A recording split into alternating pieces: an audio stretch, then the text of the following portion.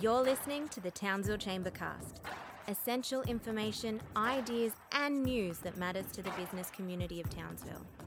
We would like to thank our show partner, Adits, for making this podcast possible. Adits are a local IT provider with one purpose: to implement effective technology solutions which empower their customers to achieve their mission. You can find out more about how they can support you and your business over on their website, adits.com.au. adits.com.au. In this episode, Ross sits down with Matt Kelly from Regional Economic Advisory and Carl Valentine from PVW Partners to discuss the Townsville Economic Review and to look at where Townsville has been, what some of the opportunities are coming out of COVID-19, and some suggestions to make these opportunities a reality. Welcome, Ross, Matt, and Carl.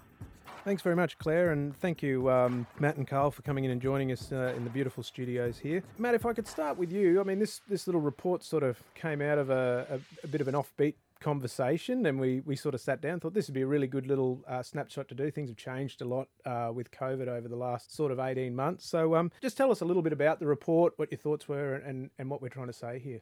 Yeah, absolutely. So the idea of the report was just to have a look at those key statistical indicators for Townsville, get an objective view of what's happening on the ground. Obviously, we all have our own views on what we're seeing, and make a call on where that lines up with the future. So, you know, overwhelmingly the data is very positive right now. Whether you look at population growth rate doubled last year, over 1%. If you look at the leading indicators like the housing market, very, very tight and strong. So we'd expect that to be even higher going forward and getting back to those sort of 2.5% a year growth rates. That really is the Townsville long-term trend. Similar story with the economic activity gross regional product. 1% growth during the first year of COVID, not to be sneezed at all. And even if you look at the 5-year growth rate, 1.4% per annum, quite good considering we had pretty horrific flooding in 2019. So very good.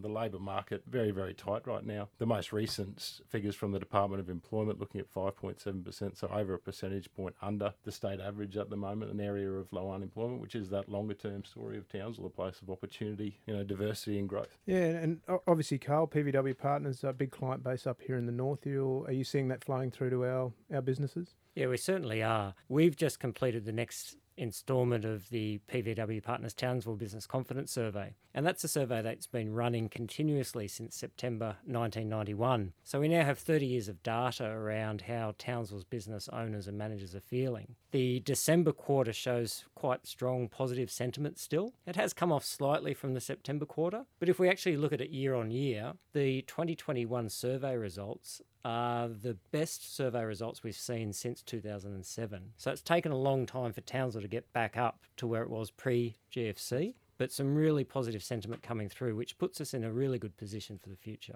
And I know, Carl, when that report came out early in the year, I remember you sort of highlighting the fact that, look, this was the first time you jumped above sort of some 2007 numbers. And even as we've gone through this sort of mixed little period over the last 6 months, you're still seeing that flowing on, which sort of indicates it's not a blip. Yeah, no, absolutely. I'm very confident to say that we've seen some sustained levels of confidence. The last 5 years have been generally positive. The 5 years prior to that, not so much. So it's a wonderful position for Townsville business owners. Matt was just talking about things like labour market shortages. We're also seeing some higher cost inputs for some sectors of the economy. So there are some headwinds against us, some uncertainty still around when borders are going to open and things of that nature. But for the most part, Townsville is ready for business. Fantastic. Yeah, and I know as we sort of go through this report and try and sort of paint that little picture, Matt, you've kept an eye on the major projects or the pipelines of projects coming into the region as well, and I guess business owners have got a bit of an eye on that. But just tell us your feelings around that and what's happened sort of as we come out of COVID now. So Sure. So what we're really seeing looking at the pipeline is there's a lot of long-term projects in Townsville that are happening. The big residential developments are starting to pick up that are all zoned and approved. So places like Elliott Springs providing a lot of activity there. You've got things like the port, the long-term expansion out at James Cook University. So while they're construction projects, there's a lot of security to them and ongoing work, which is great for local businesses. And then you've got sort of newer projects coming online, and there's a real diversity of things that we're looking at. Army investment with the Spark facility there. You've got the Ville going in with about $80 million for a new one. So tourism confidence in the tourism sector, that's great. And then the Federal Concert Hall, which has just come on the radar now for about $100 million. So a lot happening. I think you've articulately pointed out too, it's not just one sector, it's not just defence, it's not just construction. Like there's multiple things happening in different sectors. So, and this probably relates to Carl's sort of business confidence sector. Multiple industries are having a go. And it's always been the underlying strength of Townsville has been that diversity of the economy. Obviously there's been some setbacks in the previous 5 years, as Carl's talked about, but we've got so many different drivers here between the manufacturing, the healthcare, the education sector, professional services as well. So even if everything's not happening, there's enough to sort of stimulate activity and growth. Yeah. Okay. Do you want to add anything to that as well, Carl, or are you seeing anything? I think a lot of our clients are more positive because they see that pipeline in front of them. And one thing businesses love is a bit of certainty. That if they're going to put someone on today, that they're going to have work for them in a couple of years' time. So it's a good time to be looking ahead, investing in the future. Yeah, and probably some of these, when we talk about the pipeline, we were talking about the defence, like the Singapore stuff, we were talking about that in 2015, 16, but we had Amy Lever in here not so long ago actually saying, these are the guys you've got to talk to. This is where you put your capability statement and someone's building a fence up there. So those big projects that we've been talking about for so long are actually getting started. There is things on there. And businesses are smart, Ross.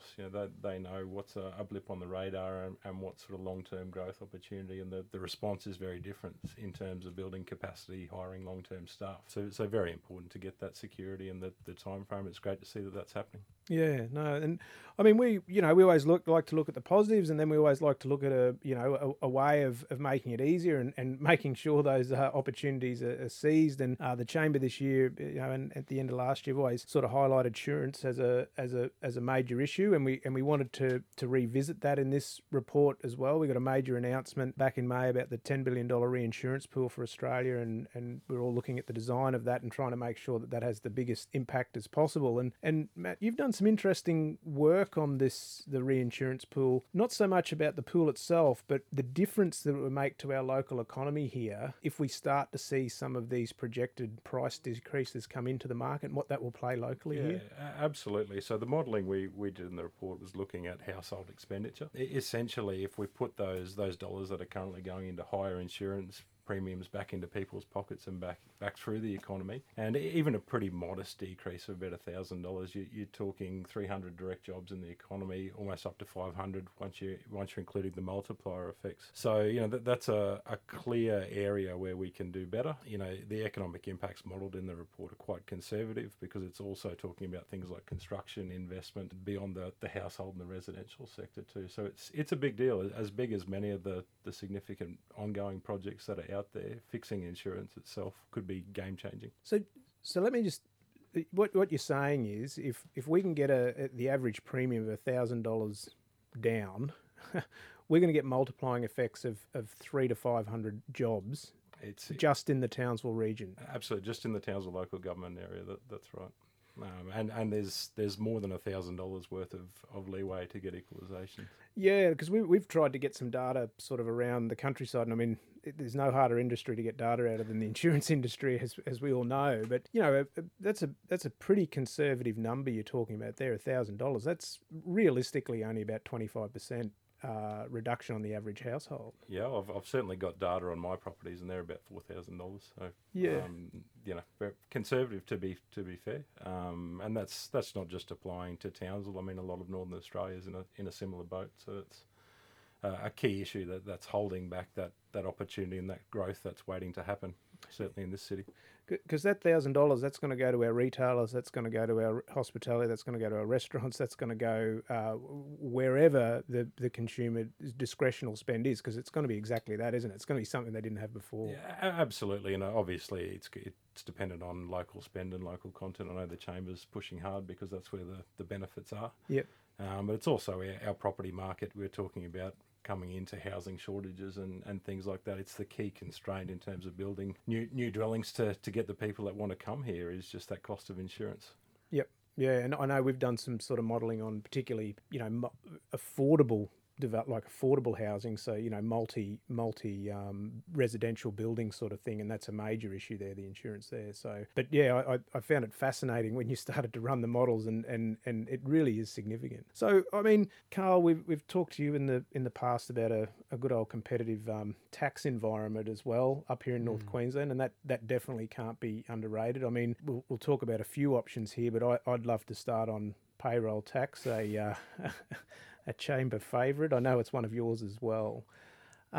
We've looked at a couple of things over the time, and we have got very small reductions in payroll a couple of years ago, 1%, and probably masked because of COVID, the effectiveness of that. But tell us a little bit about, as we've gone through this COVID thing and we've started to see workforces, decentralise, I guess, move into other, working from home or working interstate. Just tell us a little bit about what you're seeing with the complexities for business with payroll tax. Yeah, so while a lot is being discussed around the ability for people to work anywhere, anytime, employ people in another state because technology is now allowing that and business philosophy is changing, we do see payroll tax as a potential impediment to that virtual mobility of labour, if you like. So, for example, I'm an employer here in Townsville. I'm already over the payroll tax registration threshold.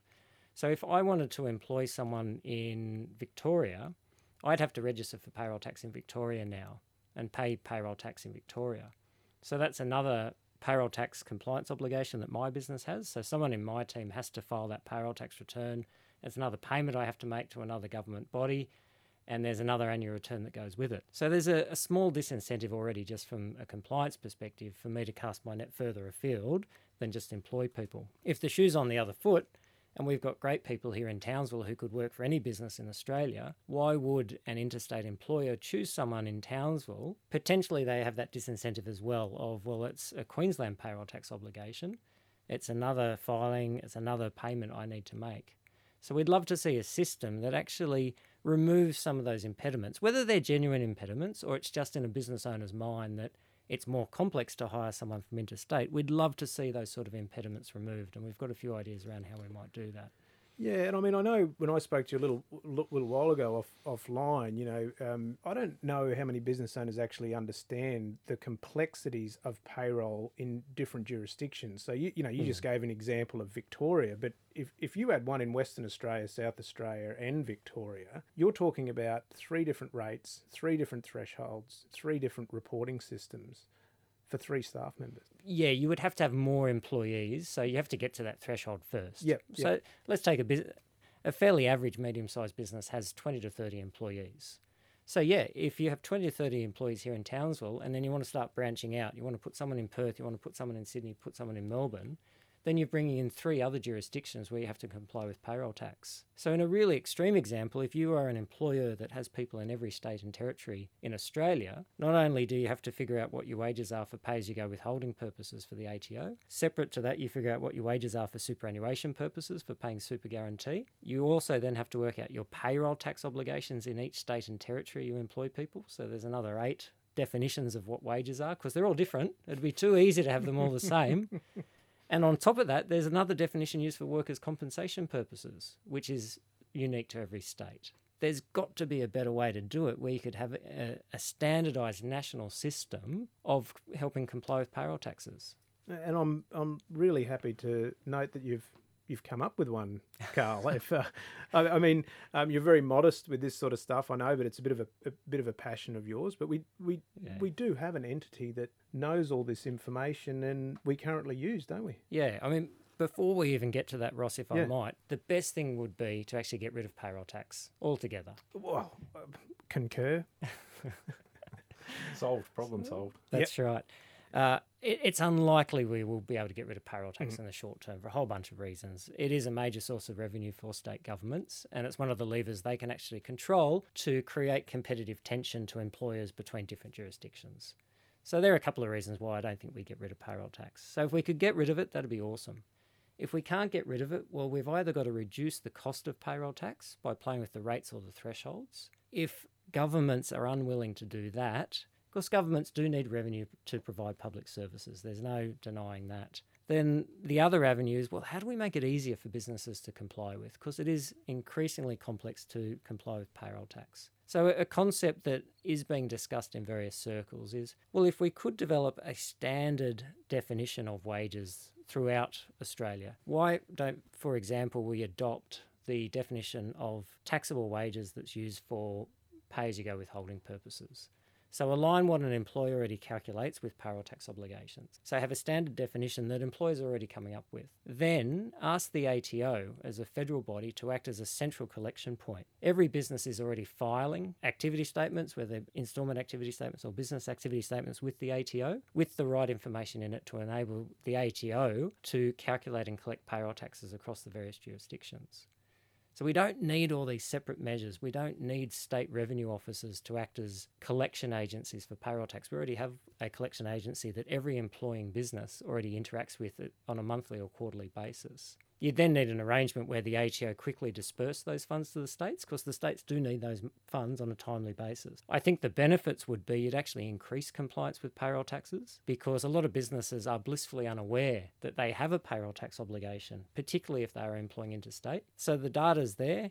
You'd increase compliance, you'd probably increase collection frequency, and would ease a compliance burden for businesses. And I think every business owner would like to have something easier on their day-to-day list of things to do than something that's hard and more complex.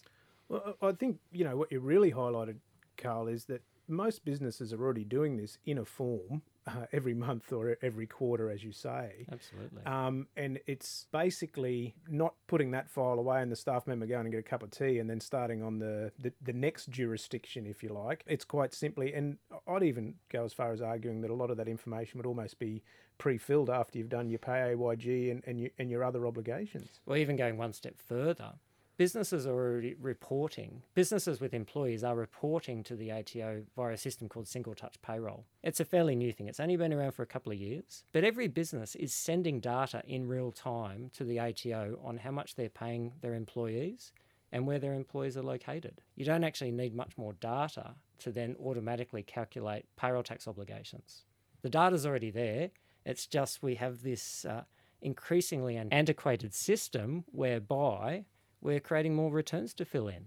And it's an inefficiency that business does not need in today's world. And I don't think anyone needs inefficiencies, to be honest. Like, as an argument to the states, I mean, and you clearly articulated, there would be businesses and there would be individuals that are blissfully unaware, and you're either going to get a knock on the door in a couple of years' time and you mightn't be able to pay it, or even more to the point, it's never actually going to be acquitted and accrued. So creating those efficiencies also creates certainty. We talked about that for business, but it also creates an ease for governments. Yeah. And I don't pretend that it's an easy issue to implement. No. There's a big opportunity, but there's also a lot of challenges to actually implementing a solution like this. But let's at least have the discussion. 100%. And that's, no one told us that introduced anything about insurance either last year, Carl. We had an ACCC resort and ACCC report but quite often when opportunities arise and they make sense, the Queensland government's not going to lose any money out of it. The Victorian government's not going to lose any money out of it. And the ATO already know the information that is required. It's probably a case of negotiating with the states for how quickly they want their money back. Yeah, and wouldn't it be wonderful to see the Queensland State Government take the lead on taking this to the National Cabinet and making it happen? 100%. I can't think of a better way to come into the new year. Insurance prices coming down, and in July 2022, your tax compliance obligations have decreased dramatically as well. That would be wonderful, wouldn't it? And I know, payroll always takes up a good little chunk of our time, and it's one of but there are some other little opportunities here as well in relation to stamp duty, those sorts of things. Yeah. It builds on the need to fix the insurance challenges we have in Northern Australia. That the high cost of insurance is a disincentive, or potentially a disincentive, for people to move here. Mm-hmm. Things like stamp duty on buying a residential property, your primary place of residence, is a disincentive as well. Subject to the value of the property, you're paying $20,000 or $30,000 of stamp duty for the privilege of buying a home in Queensland. A progressive state government might look at that and say, well, actually, we would love to see more people move, particularly to the regions. So perhaps a regional reduction or exemption from stamp duty for buying your principal place of residence would be a proactive step forward. Council rates are another cost to homeowners wherever they live. But again, a progressive Townsville City Council might see rates as a lever they could pull to make Townsville a competitively priced environment for families, particularly from interstate, to move here, to live, work and play the way we do. Yeah, and I mean, enjoy this amazing lifestyle, this amazing city, and some of the opportunities that are coming up as well, Matt. Yeah, absolutely. I mean, there's no need to drive 2 hours to work. We can get you there a lot quicker. I know we did a podcast a little while ago about the human movement with Clayton Cook from over at TP Human Capital, and he was very passionate about that. So I'm sure if we did get something across the line, he'd start promoting it to all of his networks and opportunities for people around the country. Look, the opportunity is so clear. Yep. You're looking at the low employment now. Trades are busy, businesses are busy. We've still got great affordability. I know rents and prices are going up, but the discrepancy is clear. I think we're about 50% of the Brisbane median house price and about 30% of Sydney. Just do the math yourself. It's not hard, and the lifestyle and everything else is waiting. Yeah, and I mean we sort of touched a little bit on the perception of Townsville as well, and what people think about the city here, and passionate people, passionate locals here definitely have a different feeling about the city that sometimes it's portrayed as well. So we always like to demystify that a little bit and talk about some of the good things that are happening here and some of the opportunities. And we don't shirk away from some of the issues too, like insurance and looking at taxation. So as we sort of wrap up and things like that, it'd be good to get your feeling about, Carl, you've got kids here, they're at the surf club every weekend as a mine are. So I mean it really is a great little spot to bring your family up, isn't it? Absolutely. And I think for the families who are fortunate enough to grow up here, perhaps they don't appreciate how good it is. Growing up in Sydney and making a choice to relocate to Townsville, it's chalk and cheese. So one day soon, I think the rest of Australia is going to wake up and realise how good a place Townsville is. And I think all of us have a shared responsibility to be talking up Townsville, not talking it down.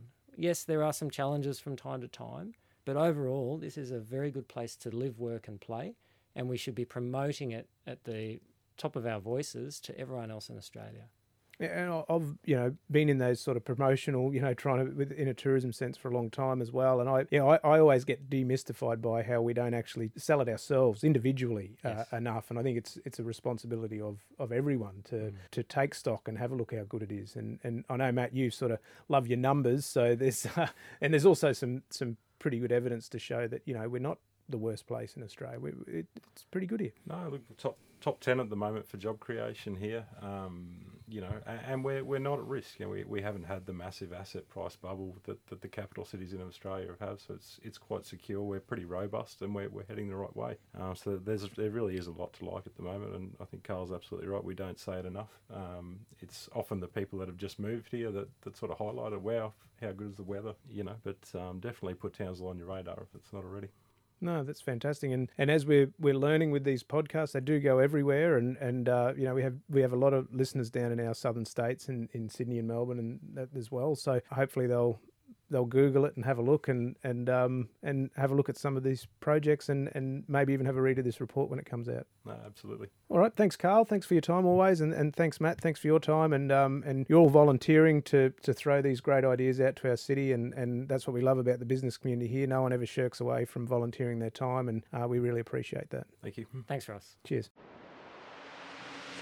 We appreciate you tuning in to the Townsville Chambercast. Subscribe and follow to receive Chambercast updates for your morning commute every second Friday. Thanks for listening, and remember to think, support, celebrate, and go local. This podcast is proudly funded by the Australian and Queensland governments through the Disaster Recovery Funding Arrangements. We would also like to thank our show partner, Adits, for making this podcast possible. Adits are your local IT provider with one purpose: to implement effective technology solutions which empower their customers to achieve their mission. You can find out more about how they can support you and your business over on their website, adits.com.au. adits.com.au.